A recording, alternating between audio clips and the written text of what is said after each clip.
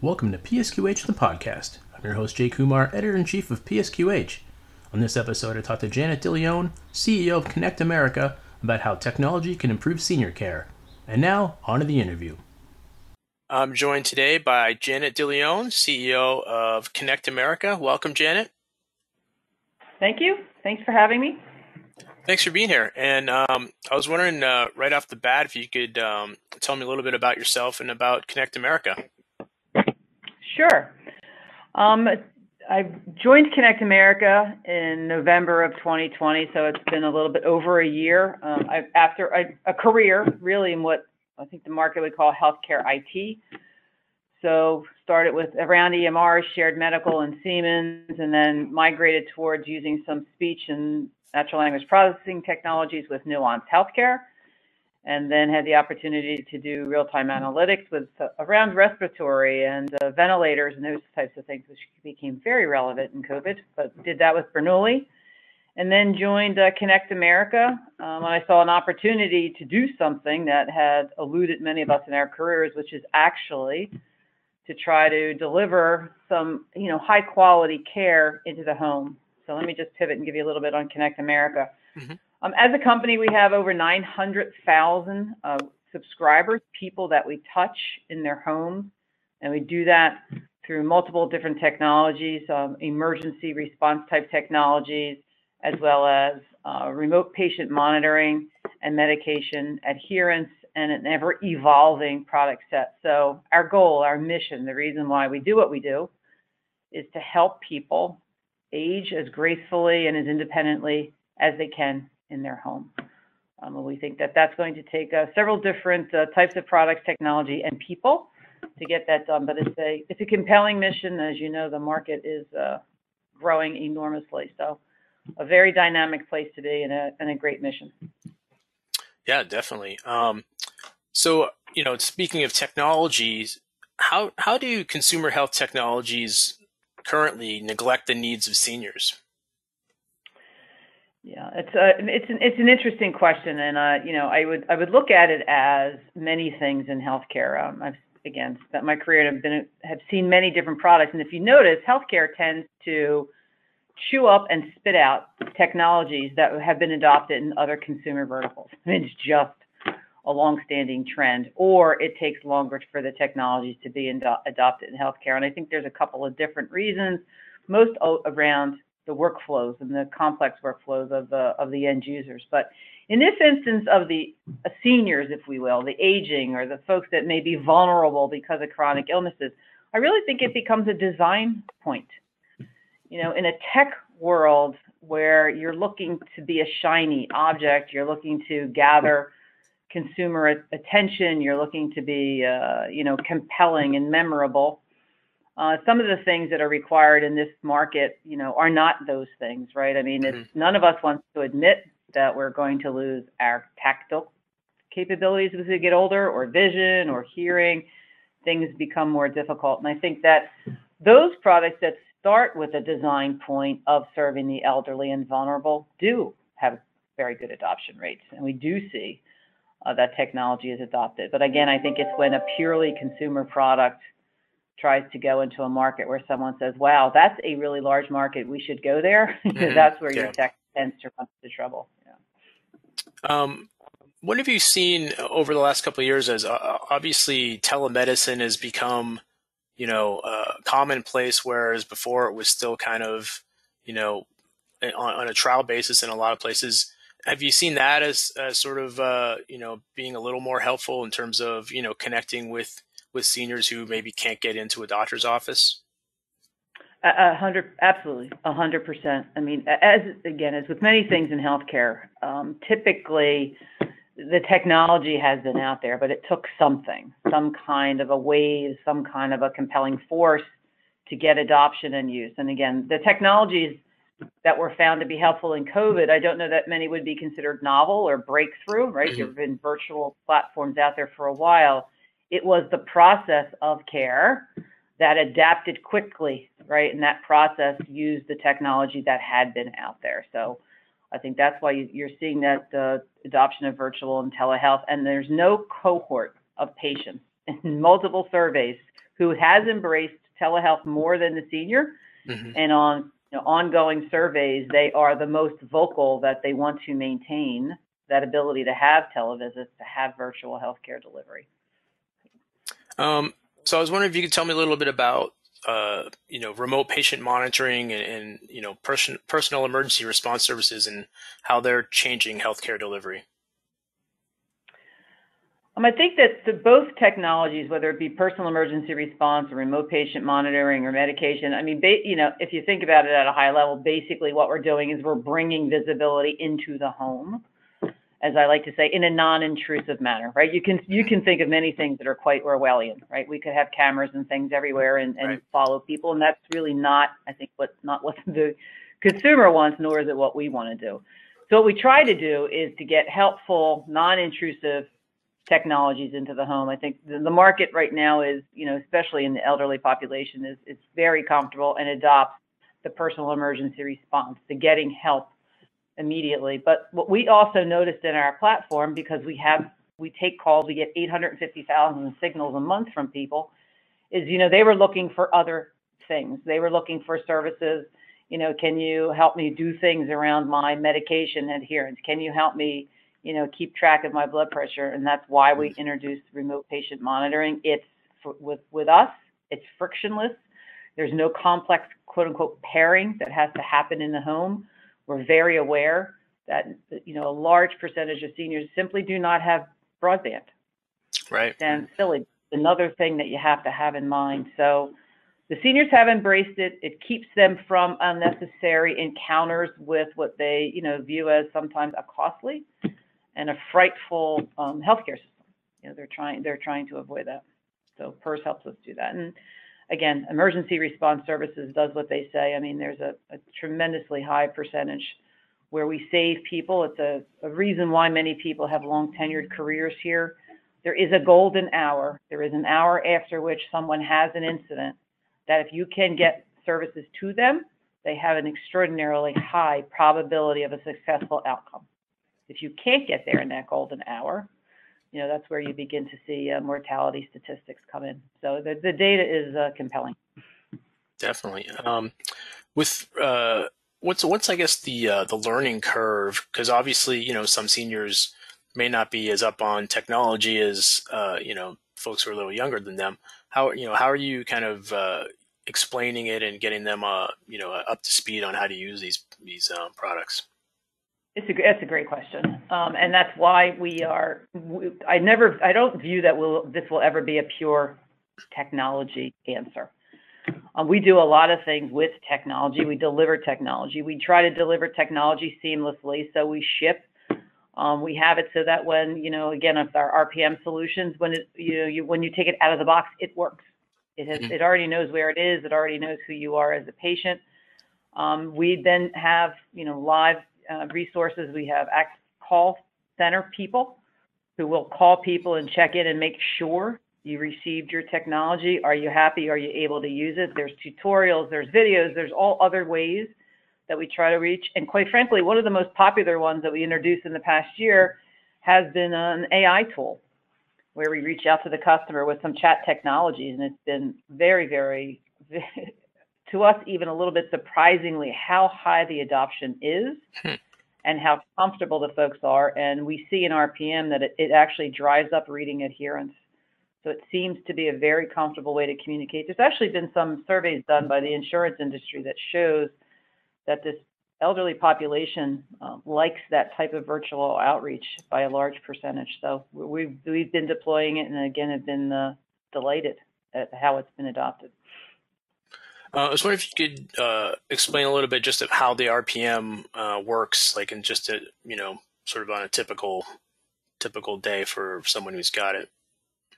Sure. Well, first you start with the physician, right? You start with their practice, the physician who knows the patient, and the physician has to place an order and say, it's appropriate that Janet be monitored by our, remote patient monitoring. It's going to be mostly dictated by whatever diagnosis I have.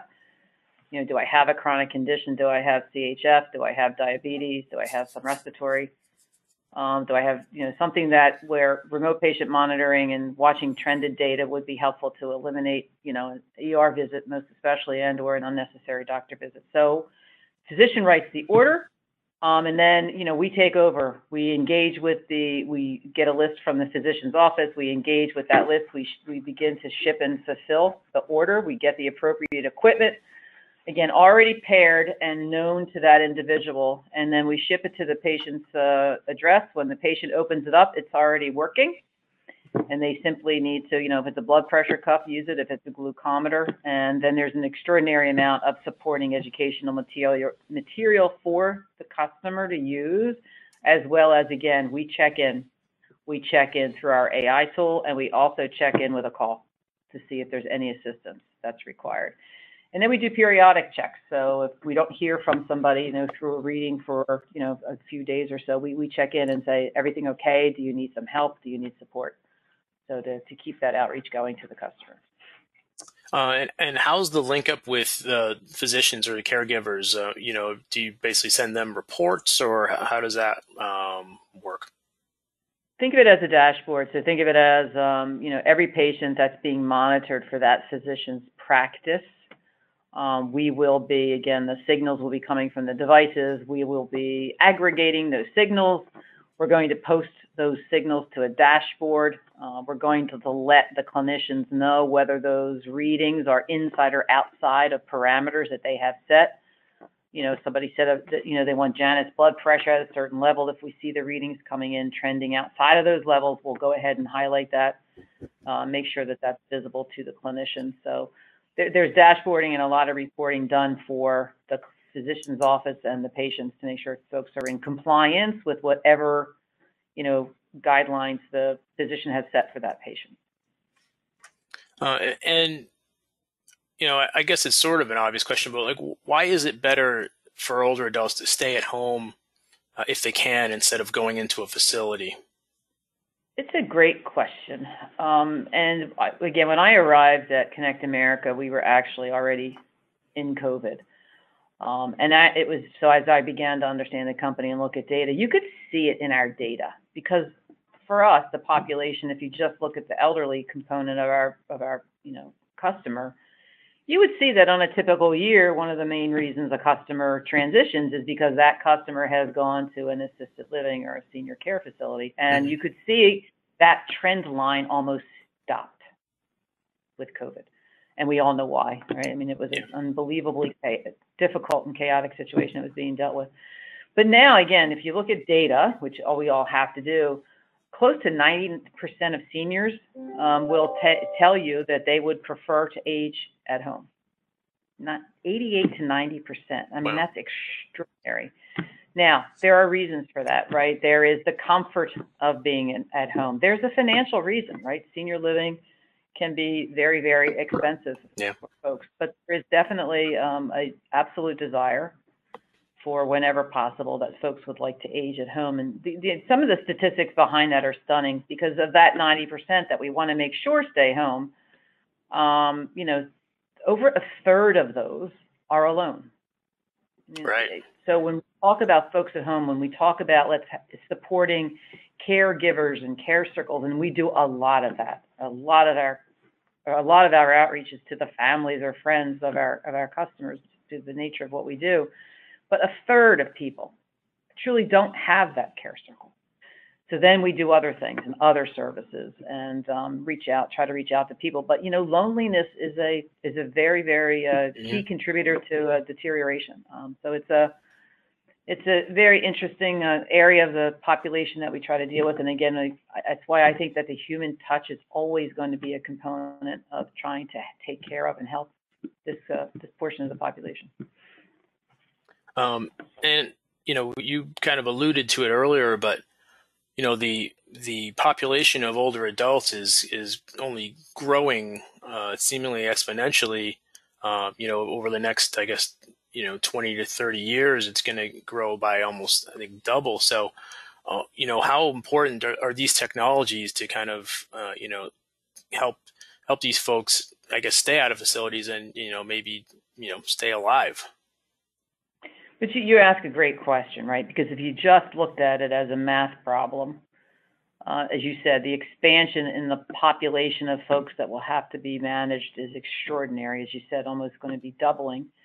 And there is there is no infinite resource Right. of clinical of trained folks to take care of these people. There is no infinite, number of beds. It's just this is a classic moment, in a market where we do have to find the right technology. Technology is absolutely going to have to be part of the answer.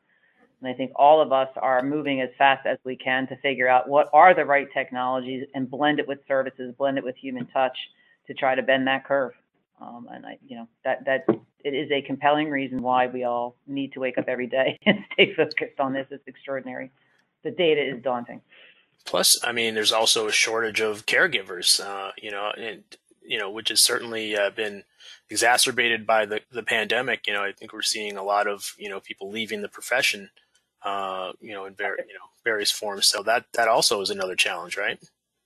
Couldn't agree with you anymore. When I mentioned that there are no infinite resources, I mean, you hit, that is the number one, right? There is currently a clinical shortage. Today, there's a clinical shortage. Right. Where are we going to be in 10, 20 years? Now, and, given that shortage, then you beget the cost problem and everything else. But yes, even if everybody wanted to, again, imagine there was no financial barrier, there simply is not enough supply of clinical resources.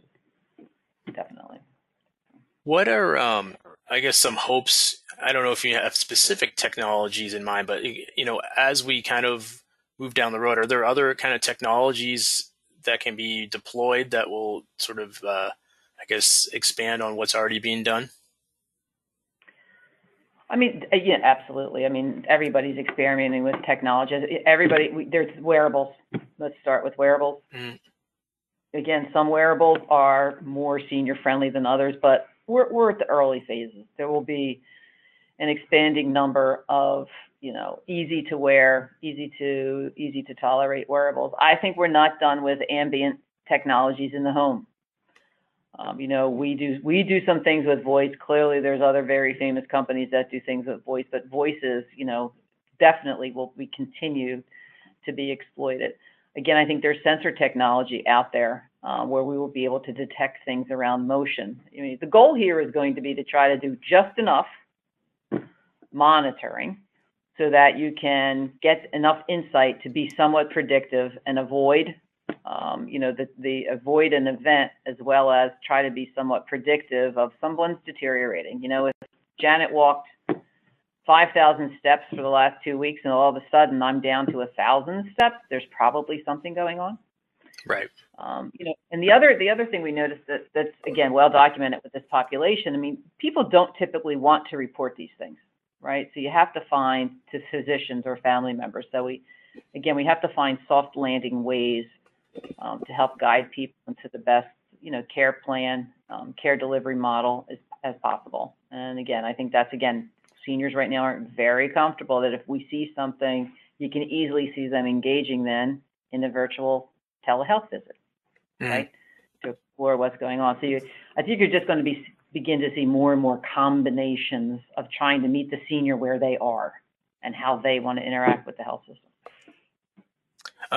Will the effectiveness of these technologies increase sort of in the years and decades ahead, just because everybody's so tech literate now that, it'll be less of a transition for them as they get older? Like, my mother's in assisted living now, and, she, unfortunately she's getting very forgetful and, she's having trouble with the most basic of technologies. But, I can imagine, when I get into that age group in 20, 30 years, I'll have a leg up just because I've been using all this tech for so long. So do you see that sort of, as a boost to the effectiveness of these technologies?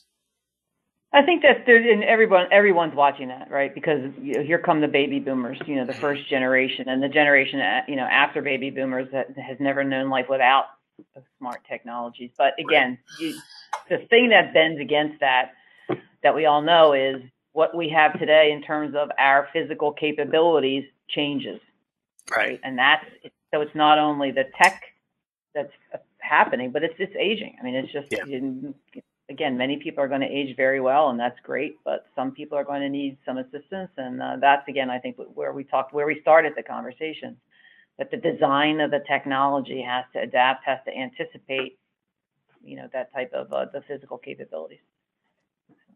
And just on the personal emergency response side of things, I feel like we've been talking about the RPM more. How does that differ from, sort of as it stands now from, the old kind of life alert systems where, you fall in and you can't get up, those commercials? Like, how is it different now than, say, 10, 20 years ago? Well, I think the technology is much, much lighter, much more graceful. It's also much more sensitive. So you just don't have false events, right? I mean, the precision of the technology, it really knows when there's an incident that requires follow-up. And so when you think about it too, I mean, that commercial is famous, I fall and I can't get up, but what's happening behind the scenes is as equally sophisticated and important, because that signal is going somewhere. And that signal is being prioritized because it is an exclusively a 911 signal. And that 911 signal is going to a group of people who have been trained and are in call centers that are certified to handle that. And dispatch will happen in, under 10 minutes, 99% of the time. So there's a value chain behind that emergency response technology that's been hardened over time. And it's really quite extraordinary to watch happen. I mean, I've been in the call centers. It's the dispatching of the services across the, different communities in the United States. It's just extraordinary. So it is the precision of the device itself has improved. The monitoring of the signals coming into the call centers, the accuracy of where that device is pinging from, and therefore the ability to dispatch exactly to that address. There's been just a tremendous amount of improvement across that value chain over the past several years. And that's exciting for us, and we take advantage of that. I mean, we have a big call center. It's one of the reasons why we have the ability to reach out and personally touch people. Mm-hmm. We have customers who call every week and ask for a specific person because they've built a relationship. Yeah. And we're happy to do that. You must get a lot of calls too, I would think. As I said, 850,000 signals a month into the call center. We get a lot of calls, and the lion's share of those calls are important, and people need help. I mean, the number one reason, is if I've had an incident, but there's respiratory is in the top 3. Yeah. Bleeding is in the top 5. Right. And when I read, when you read through the call logs, it's just, again, there's transparency happening into the home through the technology that how the heck else would you know? Right.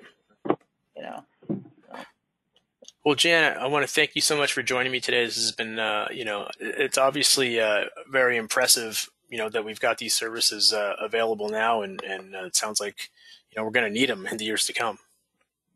Yeah, I'm excited. I think that the tech itself will continue to, evolve dramatically. But again, to me, it's like anything in healthcare, right? There's a reason why care is attached to the word health. Right. It's not going to be a device that's going to solve everything. It's going to be a combination of the tech with the touch, right? And that's going to become the solution here of how we start to deal with that curve that you mentioned. The number of the folks that are going to enter this vulnerable category over the next decade. Absolutely. Well, thank you so much.